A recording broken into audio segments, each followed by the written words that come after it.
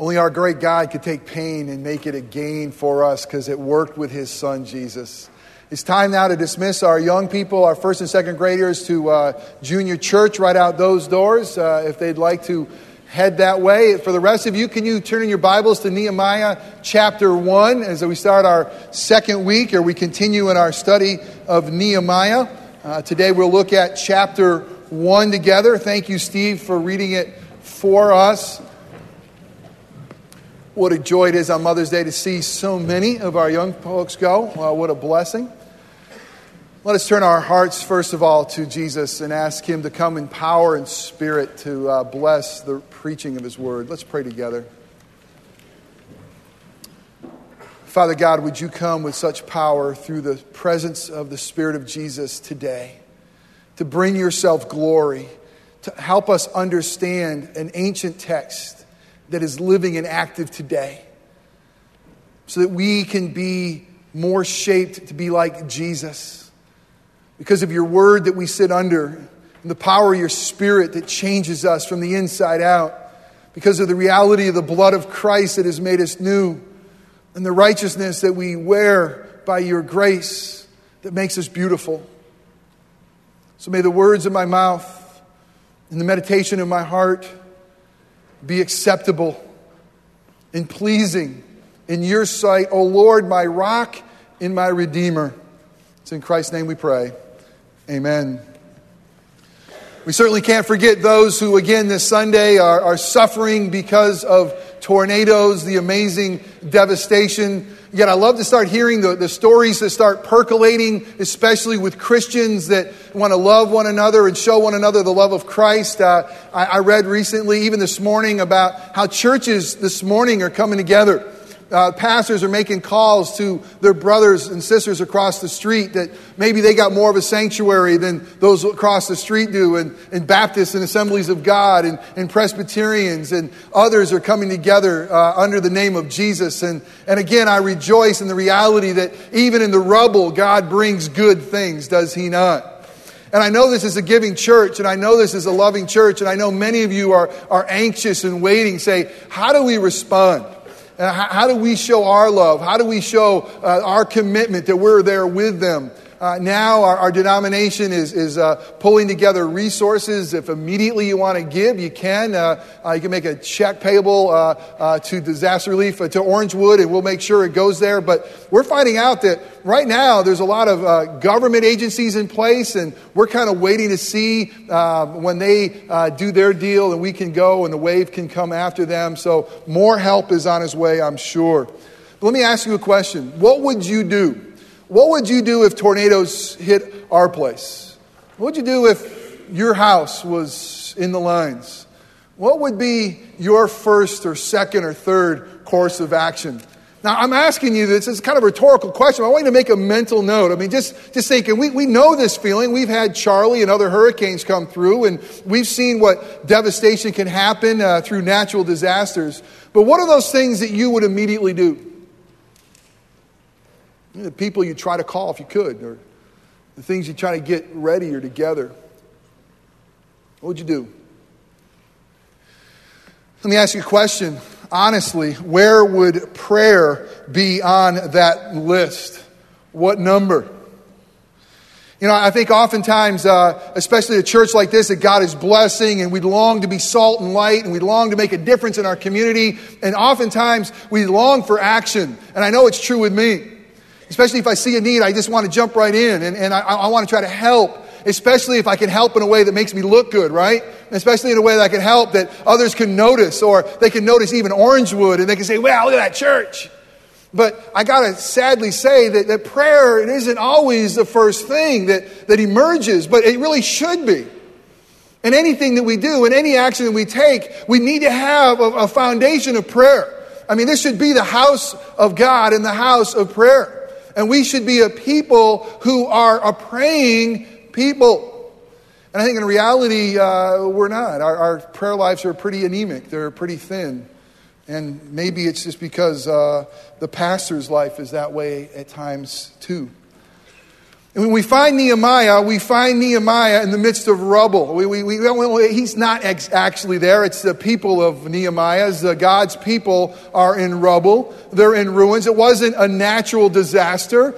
It was an enemy. It was an enemy that came into God's city, Jerusalem, and they sacked it. I mean, they destroyed it. They burnt it. They destroyed the temple. I mean, they knocked down the wall. They made this place a place of scorn and ridicule. They made the place so devastatingly bad that anybody who walked near Jerusalem says, man, oh man, what's up with that place? That God has forsaken those people. So there's where we find Nehemiah. What we're going to find about Nehemiah, he was an amazing leader, and he's an amazing man of action. But it all begins with the reality that he was an amazing man of prayer. The first thing he did when he heard devastating news is he wept for days. The first thing he did was he fasted and he prayed. And his motto would be, we must bow down first before we rise up. How many of us immediately hear a need and we want to rise up? Is it our natural inclination? Is it our natural way, once tough things come, to immediately pray and seek God's face? Maybe even for days before we go to action. Let me give you an introduction to Nehemiah. If you have your Bibles, open them up with me. Let's look at Nehemiah 1. It's interesting, first of all, when we see Nehemiah, here's the setting. He is going to call us together through the Holy Spirit and God's Word that we're to build together. We're going to build the kingdom of God in advance. But he's going to show us, hey, listen, there's got to be a foundation of prayer. He's going to teach us, even in this first chapter, how to pray. We're going to look at a great little way he shows us how to pray. It will help us to remind us. And lastly, we'll have a call to prayer. As we look at Nehemiah 1, we see that there's 3 names that are given to us. Nehemiah, you know what that means? God is comforted. Isn't that great?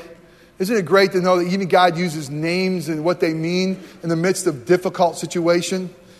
He is the son of his father, Hakaliah, and it means this: wait on God.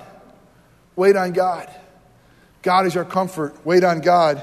Hananiah, his brother. This could be a Jewish brother, but it looks like if we read this closely, especially in chapter 7, he comes up again. This probably is a blood brother. Maybe not. But his name means God is gracious. So right out of the bat, when we talk about Nehemiah, we're going to see God is a comforter. And he's one we're to wait on. And not only that, but he is a gracious and merciful God. Isn't that good news? If you come in here with a burden and a broken heart, like most of us, just know right away that God wants to start off this whole story by telling you, I'm a comforter, wait on me, and I am gracious. What an amazing God. The setting of this story is Susa. Susa is in Iran. It's close to the border of Iraq. It's the summer palace of Persian kings. It's the same setting where Esther's story takes place. The time of this, it says Chislev was the month.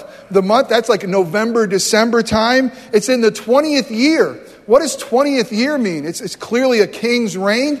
Good biblical scholarship. Digging a little bit deeper, we're going to find Xerxes, King Xerxes. If you saw 300, that was a depiction of who he was. There were 3 with that great name. I mean, why not keep that great name going?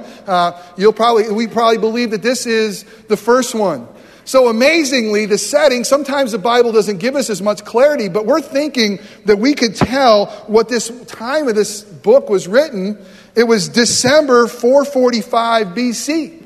That's the time of what was happening. We also find out about Nehemiah, what he was able to do. Humbly, he says, I'm a cupbearer to the king. Humbly, this Jewish exile was in that city of Susa. He had front row seat to the king. And a cupbearer means more than the fact that he's just tasting the wine.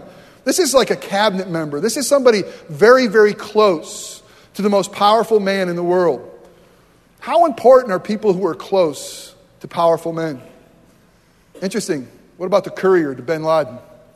You know, it's interesting, those who are close, what they have access to and how we were able to find things. But what's the purpose of this whole book? Well, the purpose is that God's saying, listen, Jerusalem's in great trouble, and the people there are in great trouble. As a matter of fact, there's shame on the people in the city because the walls have been destroyed, the temple has been destroyed. And he gets this news, And he begins to pray and fast. Now here's a really interesting thing. It was 140 years since the temple and the walls were destroyed. So you read this, you're thinking, wow, this must be breaking headline news. But the reality is, this has happened sometime. Nehemiah knew what happened when Babylon went in there and destroyed the place in 586. It's like 141 years later. We also read through Ezra that they were trying to rebuild the walls, and there was so much opposition. There were so many things that were failing, so many false starts. But the reality is this. Here's the setting. You have this man, Nehemiah, who's got a very close relationship with the most powerful man in the world. And he gets news about the people back in Jerusalem. And he gets news about the condition of the city. And God absolutely breaks his heart. I mean, it breaks it so much that he must fast and pray for days before he does anything. First point is this. Remember, we will never change and we will never move until God breaks our heart of a current situation.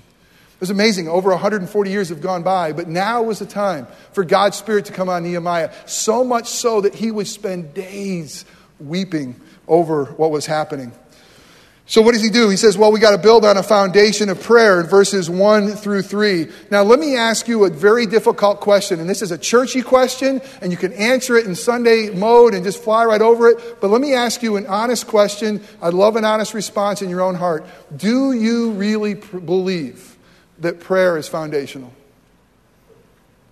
Do you really believe that in your life and your job and your finances and your church, that prayer is foundational? Certainly, we know Nehemiah did. Jacques Ellul was a French sociologist who I love. I love a lot of his writing. Sometimes hard to read, but he really wanted to engage culture. And he says this about the modern man, and he wrote this in 1970 in France. But here's what he wrote. He wrote, "The man of our times does not know how to pray." Man, see if this fits you or not. The man of our times does not know how to pray. Much more than that, he has neither the desire nor the need to do so. He does not find the deep source of prayer within himself. Ellul says, I'm acquainted with that man. I know him well. It is I myself. Man, those are haunting words, because I think I could say the exact same things. Foundation of prayer, we're going to actually start with a negative. Look at those who don't pray. The reason we wouldn't start with a foundation of prayer. If you want to follow along your bulletin, you'll see an outline there. The foundation of prayer. Well, the self-sufficient don't pray. Those who have self-sufficiency don't pray. Why? Because this is pretty easy. The self-sufficient don't see the need to pray. Those who are self-sufficient aren't saying daily, Our Father who art in heaven, give us this day our daily bread. Why? Because we're self-sufficient. Do you know how many things that God wants you to do and own and obtain on your own? Do you know how many things in this life God wants you to do with your own strength, your own acumen, your own resources? Do you know how many things God wants you to do for just you? Ready for this? Nothing. He says, I want you to do all things in Christ Jesus. I want you to abide in me. As you abide in me, as you have a relationship with me, as you rest in me, as you find your identity in me, as you find your source of strength in me, as you find your purpose in me, then you can do all things through Christ. You know, it's amazing that Jesus didn't come just to get us across the finish line. Jesus didn't come just to open up heaven.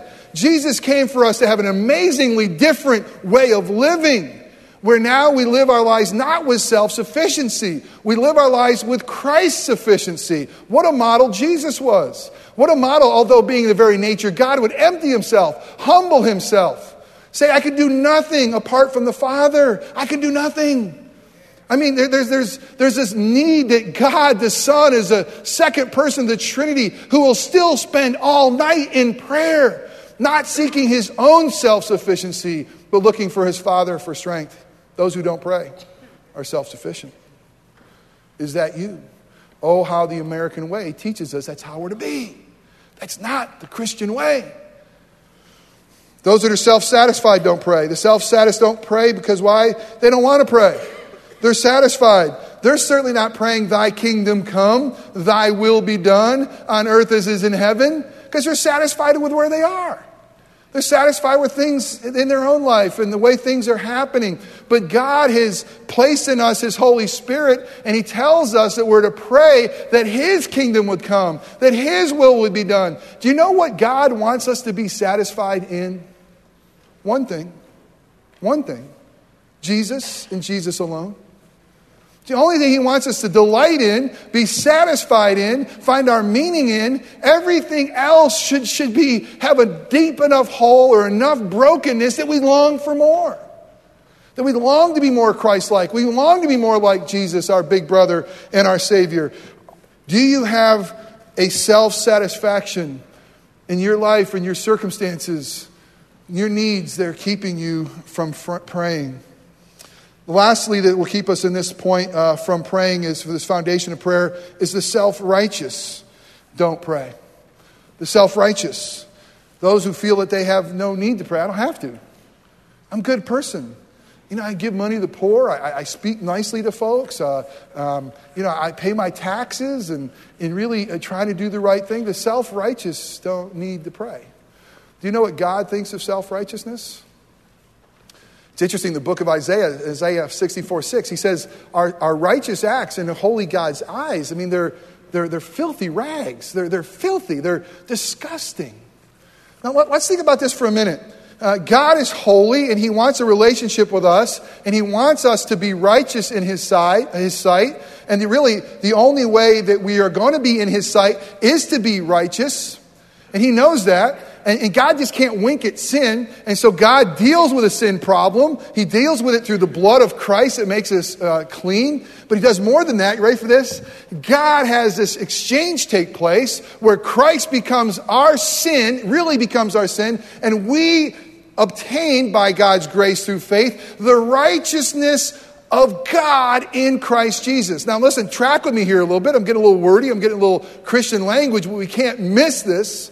God wants us to live our lives not as self-righteous because it's repugnant to Him. He wants us to live our lives with what we call an alien righteousness, God's righteousness on us. Amazingly. And think of this. When we try to live our lives pleasing God in our own way with our own righteousness, and we fail to pray, can you imagine what the Father's thinking right now? Thinking of that? Wait a minute. I don't want that smelly, stinky, foul, completely sin-torn righteousness. Don't try to build on that. That's ridiculous. I've given you something so much better. A completed righteousness of God in Christ Jesus. What does this mean for us? We now live our lives in freedom because we don't have to try to earn our salvation or try to please God in our own righteousness. We now get to wear Christ's righteousness even in the midst of our own brokenness. Is that not good news? So we now have to seek God in Christ, knowing that it's not our self-righteousness. But the self-righteous don't pray. The self-sufficient don't pray. The self-satisfied don't pray. How is it with you? May God give us a hunger and a broken heart for Christ and what He has done for us. Nehemiah was a man of prayer, and he was a man of prayer before he was a man of action. Let me tell you something. Nehemiah was a man of action. He's going to build the walls in Jerusalem in 50 some odd days. This is an amazing leader. This guy's not just sitting around. This guy is going to do some amazing things for God. But where does he start? He starts in prayer. I have written in my notes that it's hard to teach a man who's not thirsty to drink. And it's hard to teach someone to pray who isn't thirsty for the righteousness of God, the relationship with God, and what God is doing.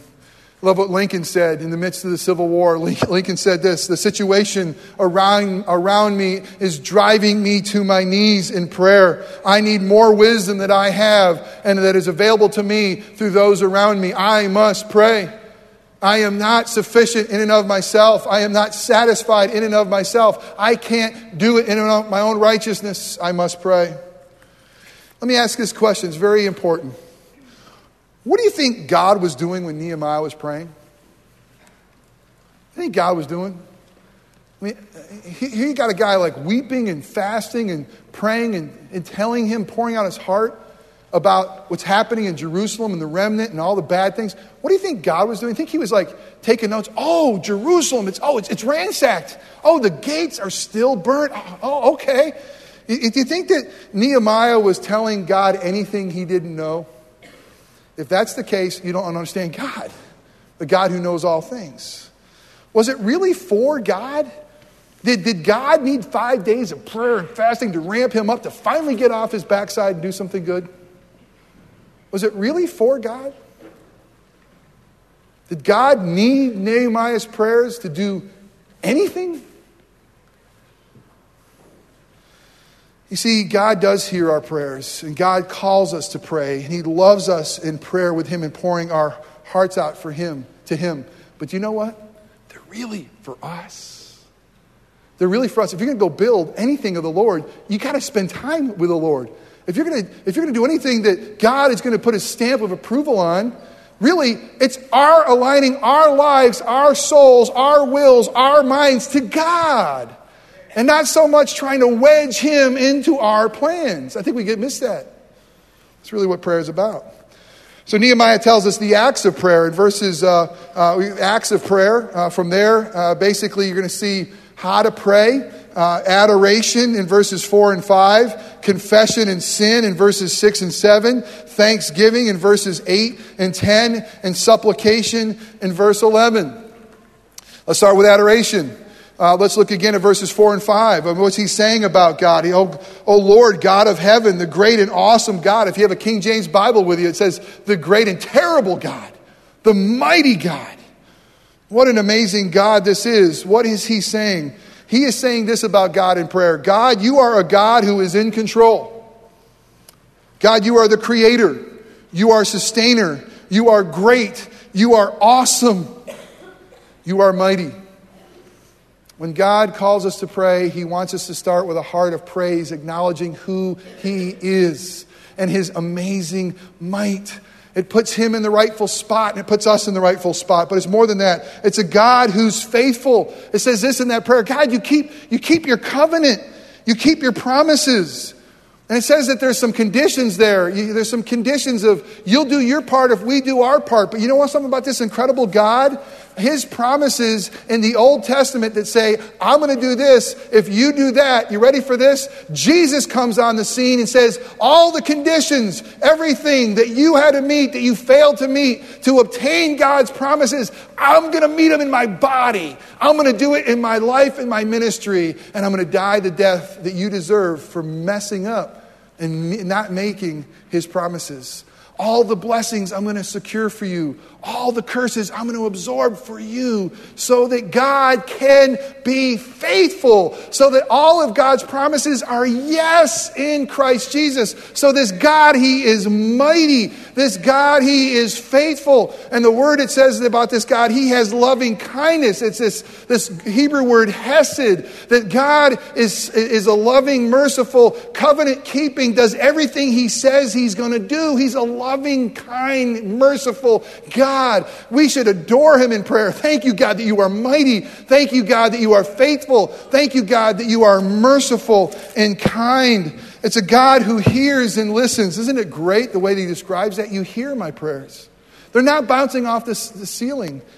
You hear them, you listen. And this is a God who acts in time. God says, I will do all things for my glory. I will act in time. I'll act in your life. I'll act in this church. I will do all things for your good. I might have to redefine good for you in my glory. In this Acts, there's a confession of sin. He says there's a corporate sin. Our fathers have sinned, but there's also personal sin. Even my father's house and I have sinned. Are you confessing your sins to God? It'll be a great sign if you're growing in Jesus Christ. Because the more you grow to become like Jesus, the closer you get to the light. And the closer you get to the light, the more dirt you see. And the more dirt you see, the more we should be repenting in prayer. And the reality is, leaders, we should be like Nehemiah. We should be chief repenters. We should be the ones who are leading the charge saying, God, forgive me. Forgive my house for how flippantly we take you and your commands. I hope you see in your pastors and your leaders those who are repenting and confessing sins. Thanksgiving in verses 8 through 10. And really, the Thanksgiving is very interesting. He's thanking God for his promises. He says this, you told us if we sin, you'd send us away. But you also said you'd bring us back. You'd also said you'd bring us back. Thank you for your promises. Thank you for your provision. And you know, the most powerful prayers are those that are offered from a child who doesn't necessarily see what God is doing. And life is very, very difficult. And yet, by God's grace, you know that he is there, and you are called to walk by faith and not by sight. And you're able to say, thank you. Thank you, God, because I trust in you. And I know you're an amazing God. Lastly is supplication, how to pray. So this is what you do. You want to adore him and have adoration. Then you want to have confession. This is acts. Then you want to have thanksgiving. And last thing, supplication. Pour your heart out to him. Interesting, he says, I'm going to go see the king. He could take my life. I'm scared to death. Grant me mercy. Pour your heart out to God. You know, it took 4 months. 4 months from the time he took 4 or 5 days of prayer and fasting. 4 months for him to get to the king. What an amazing deal. And lastly, there's a call to prayer. Orangewood, this is a need is great. This is a call. This has been an amazing church. It's a great church in so many ways. But God, I long for so much more.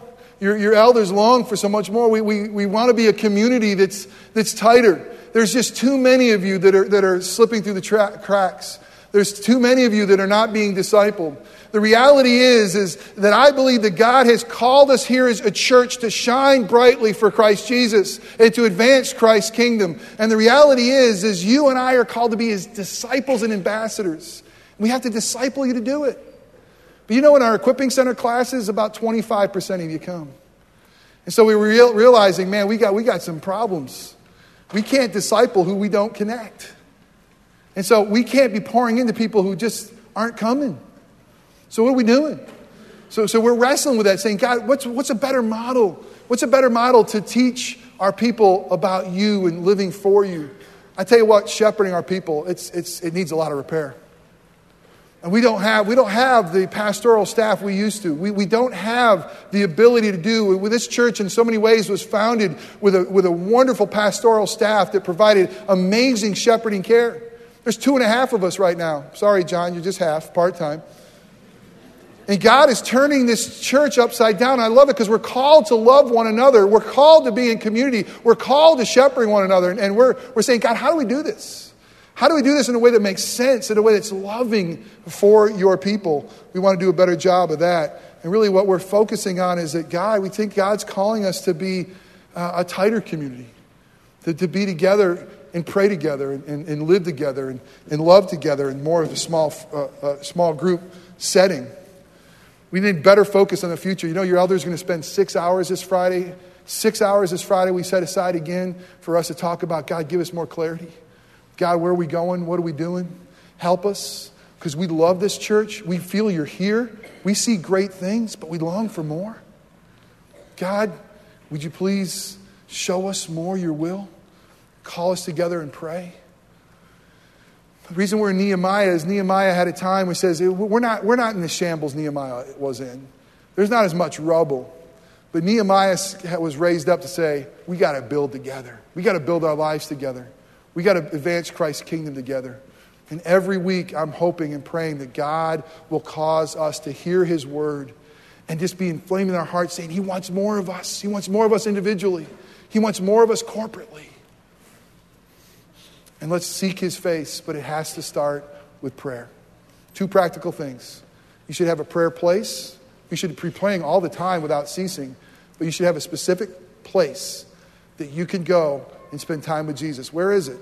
If you can't say right now in your mind, this is where I go. This is where I go to spend time with Jesus. You got to get one.